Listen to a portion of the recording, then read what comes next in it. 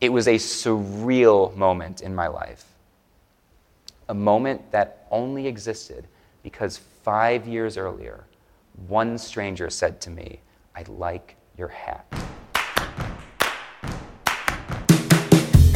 Hey, I'm Brian Miller, and welcome to One New Person, the show where we take a closer look at chance encounters to remind ourselves that everyone and every interaction is meaningful. And like the most unassuming people have the craziest stories. And some people are aware of it, and some people aren't aware of it. This show is a companion to my book, 3 New People. In these interviews, we explore the beauty and power of human connection. We can't. We have different experiences in life. We've walked different paths, but how can you share your path with me and I with you in a way that's peaceful? In important moments that we're not always present, especially as parents. We're doing so many different things and we might be with our kids, but we're not with them. My guests represent the best of humanity.